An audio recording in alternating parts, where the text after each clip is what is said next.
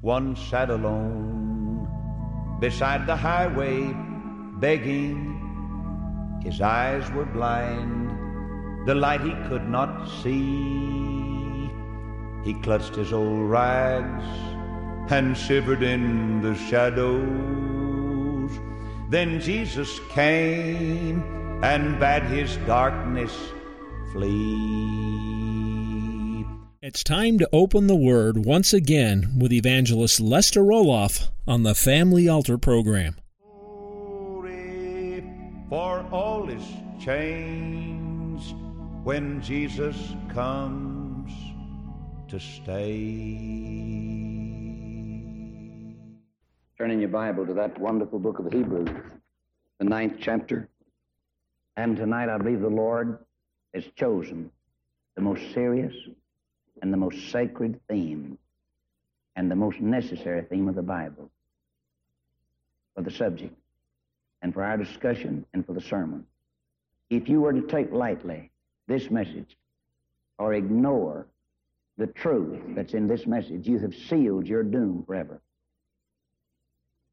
There will not be one person in heaven, not even one, that did not go because of this truth that I'm going to preach tonight. There is no way for anybody to go to heaven except through this one great truth. No wonder the devil hates it. I mean, this is the one truth that could paralyze hell and lock the door forever. And this is the one truth that would never close heaven's gate to one soul. I believe the most shattering, the most tragic, the most disappointing thing for me to think about tonight is that just one soul would miss heaven. Most folk have never really known the truth of this great Bible doctrine that I'm going to preach tonight. In the book of Hebrews, chapter 9, verse 20, this is the blood. This is the blood. To me, there are two great texts, and this goes with it. One of them is, this is the book. Another, this is the way. And then this is the blood. This is, didn't say this is a blood, this is the blood. This is the blood of the testament which God hath enjoined unto you. Now verse 22, the latter part of the verse, without shedding of blood is no remission. Now this message is not for anybody in the building except the people who needs remission. If there's anybody here that hasn't sinned, never guilty of sin, never done any wrong, never been guilty before God in birth or practice of sin, then this message may not have much to do with you, and you may not be too interested. But the next thing I want to say, I've never met a man personally with what needed this message right here. Now, I know a man that did not need this message, but he was the one that gave it, and that's Jesus. Now, I made a statement a while ago, and I think there could have been some eyebrows that raised, and I want to explain what I mean. I said there'll not be anybody go to heaven except through the blood. And you raised the question, or could, what about the little baby that dies? Where is it going? One of the most drastic statements that I've ever heard made by a preacher was that the floor, this is what he said, the floor of heaven is crawling with babies. Now that I don't believe. But I've got something else for you. And this will be good news for the baby if he's bold enough to understand it. If that little baby dies and goes to heaven, he'll have to go because of what Jesus did for him. He may not be old enough to understand it, but God's got a way of taking care of him till his little mind gets to where he can confess his sin and trust in Jesus. That's one of the reasons I've never been caught baptizing babies and trying to christen babies because you can't christen a baby. If I know what that word means, it's spelled C-H-R-I-S. Now, if this has to do with your religion, just forget your religion and come on to Christ here. And don't make it whether you're Baptist or Methodist or Catholic or who you are. I mean, I'm just for you and your children. I want them all to be there when they get there, or coming shortly there. And so I just want to be honest with the souls that have come here tonight, because you've exercised confidence in me by your coming. Therefore, I ought to tell you the truth while you're here. The word C-H-R-I-S-T spells Christ. The little word E-N that goes with it means Christ in, or christen, or Christen. Brother, you can't put Christ in a little sinful baby that's not old enough to confess his own sin and know that he needs Christ. And so I've never wasted any of my time, or even the baby's time, but trying to christen. And I'm not being ugly at all. I'm just simply telling the truth. The Bible said, suffer little children to come. That means permit them to come. Permit little children to come, and forbid them not, for of such is the kingdom of heaven. He said, remember now thy Creator in the days of thy youth. He didn't say babyhood. Baby doesn't remember anything. They may act like the devil, but they can't do anything about it. And you'd have to agree with me, because the Bible said, behold, I was shapen in iniquity, and in sin did my mother conceive me. So the baby was born in sin. But there is a period of time, according, I believe, to the teaching of God and the grace of God and the love of God, that'll take care of a little infant. Never had a chance to say, I know I've sinned, and I want to be saved. Now then, you'd raise another question. And it's just as easy to answer as that. What about the man or the boy that has come up as an inebriate? He never has had the right exercise of his mind. Now let me say, first of all, it doesn't take much sense to get saved. I mean, I've seen them. I don't know where you were with us in the meeting down in Louisiana. Remember the little boy, the little Williams boy? You remember he wore the little rag around here because of his saliva. And that's one of the sweetest experiences we've ever had. And his daddy, he and his son, they were inseparable. The daddy ran a store, but the little boy helped him run it. And I tell you, everywhere that daddy run, that little old boy would go with him. And I tell you, that daddy got so burdened during that meeting. And he got so burdened, he came to me and he said, Brother Olaf, I've just got to have the assurance that if my boy dies, that he's saved. I just couldn't think about that little fella. Now, if he doesn't know enough to be saved, that's all right. I mean, I know God will take him, but if that little boy has heard enough of the gospel and has seen me pray enough and heard the word of God enough, and if he's reached the age of accountability and we haven't helped him on to Christ, I tell you, I could never enjoy heaven. And I said, well, we pray about it, and we'll trust the Lord. Just speak to him. The little boy sitting about on the second row every time. And one service is a blessed hour. There he came. There he came. And he pointed in his heart and pointed up. And I'm telling you, and that daddy was one more happy soul. Now, that little boy, he'd never been off to college. In fact, he'd never been to school. But I tell you what, he heard the gospel preached and had a longing in his heart for Jesus. And that's not the end of the trail. Listen, that little boy went all over Welch, Louisiana. I mean, all over that town. And he'd walk up to an old hard center, and he'd point at his heart and point up and point at his heart and point up. Brother, he was stirring them around. I mean, they walk in that store, and I'll guarantee you, brother, he started to tell them where he'd sent his heart. See? What I'm saying is this. It doesn't take very much intelligence to become a Christian. And as far as I'm concerned, you don't have to be too smart to go to hell. I mean, just look like most people are going, intelligent folks and all. I got a letter from Henderson, Texas, a precious letter. And the mother was writing for her boy. And this is what she said.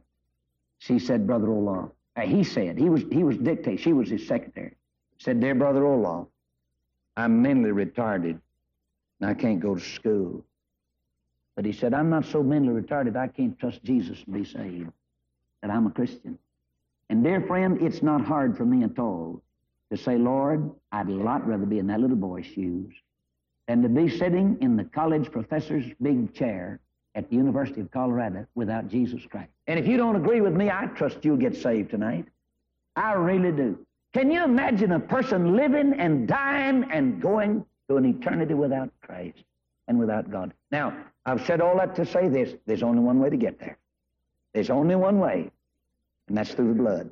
And he said, without the shedding of blood, you're without. And that's it. Without the shedding of blood, there's no way to get in. Now, Leviticus 17 and 11. And you know, there's one thing that I never preach on, never, to our radio friends, our revival audience, that I ever apologize for preaching on again, and that's the blood. But nothing's the new birth. And there's one thing that I never get tired of preaching, and that's the blood, because that's where the life is. Now, it's in Leviticus 17, verse 11. The life of the flesh is in the blood. And I've given it to you upon the altar to make an atonement for the soul. For it is the blood that makes the atonement for the soul. Now, I referred briefly to the fact that when Moses came out of the mount, and if you look in Deuteronomy 10:10, you'll find where he said, I stayed in the mount. I stayed in the mount. Deuteronomy 10:10 and John 10:10 are precious twin scriptures. Now, he said, I stayed in the mount, and when he came out, he had life and had it more abundantly. And that's what Jesus said in John 10:10. He said, I am come that you might have life, that you might have it more abundantly. That's the reason we have no excuse and no reason not to live better than anybody else in the community if they don't know Christ, because we have the abundant life. And so Moses came out of the mount with everything that man's looking for right now.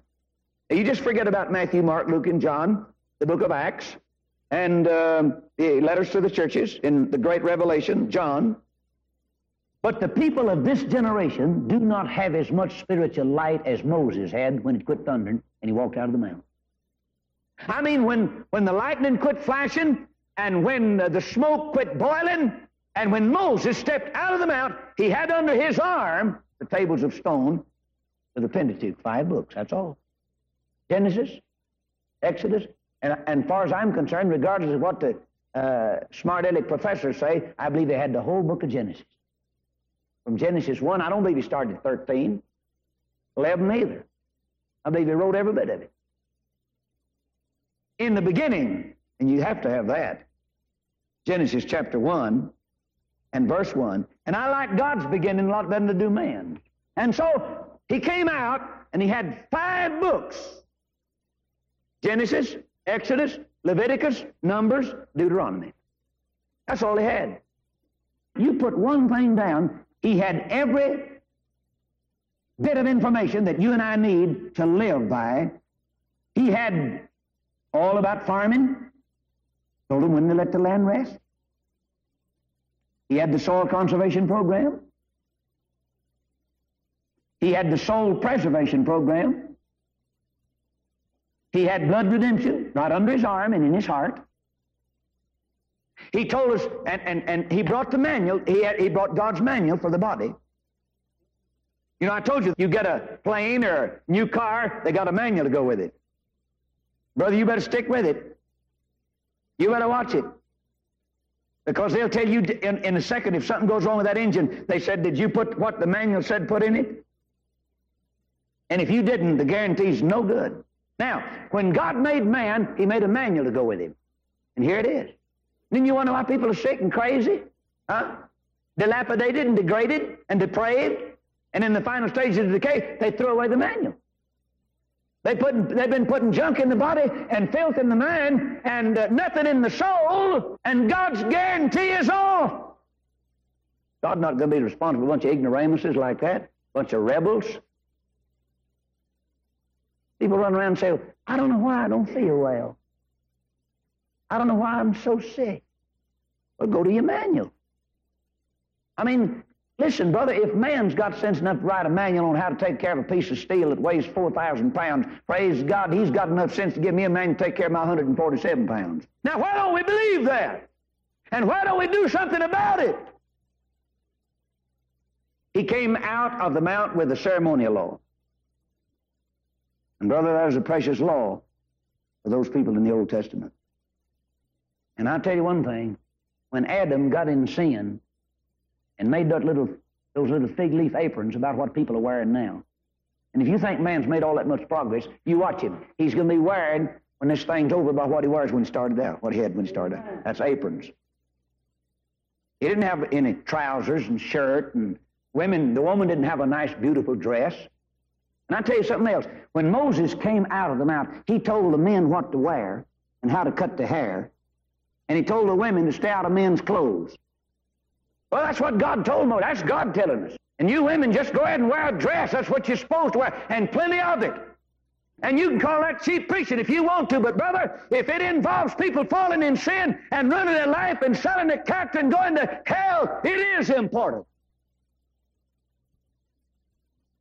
Said it's a shame for a man to have long hair.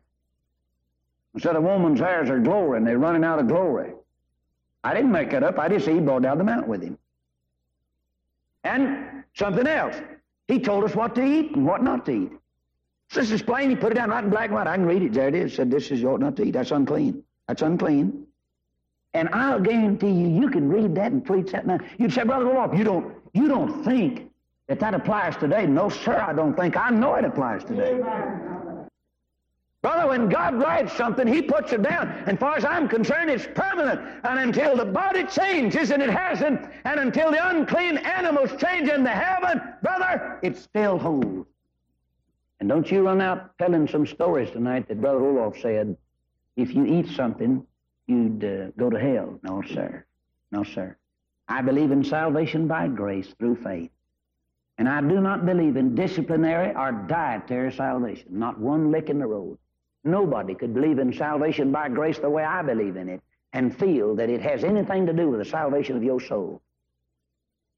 Brother, I'll tell you, there's one thing that'll save your soul, and that's the blood of Jesus Christ.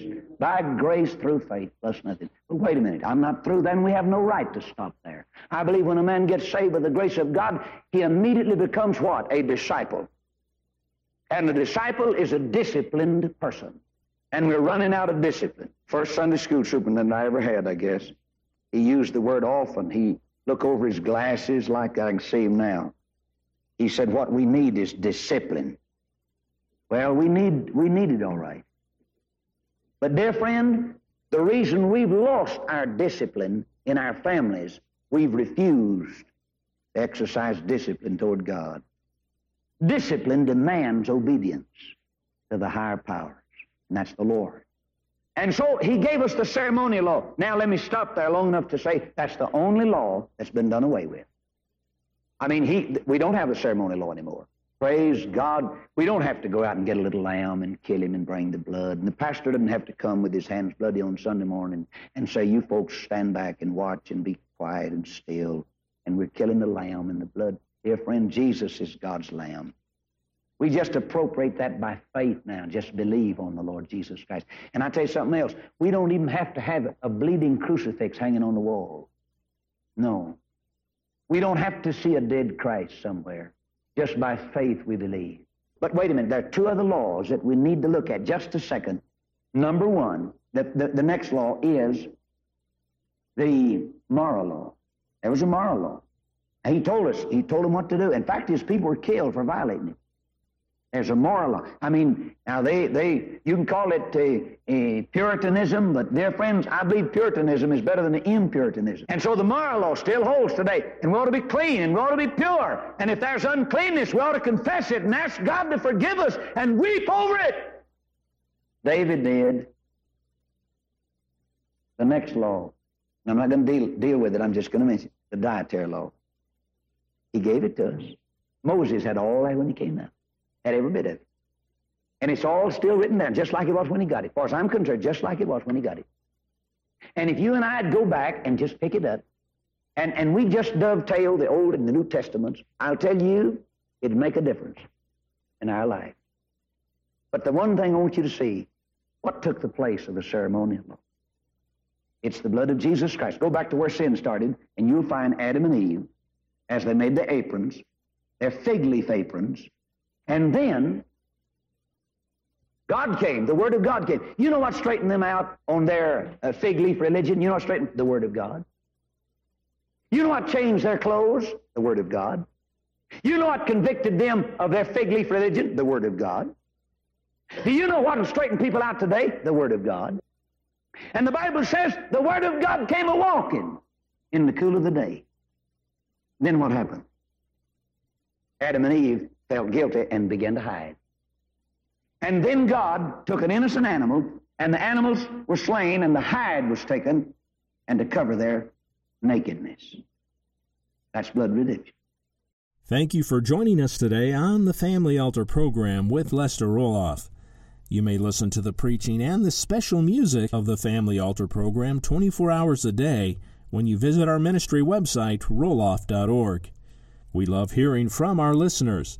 If this broadcast has been a blessing to you, please write to us at Roloff Evangelistic Enterprises, P.O. Box 100, Fort Thomas, Arizona, 85536. Again, that's Roloff Evangelistic Enterprises, P.O. Box 100, Fort Thomas, Arizona, 85536. This broadcast is made possible by the prayers and financial support of listeners like you. Thank you for partnering with us, and remember that Christ is the answer.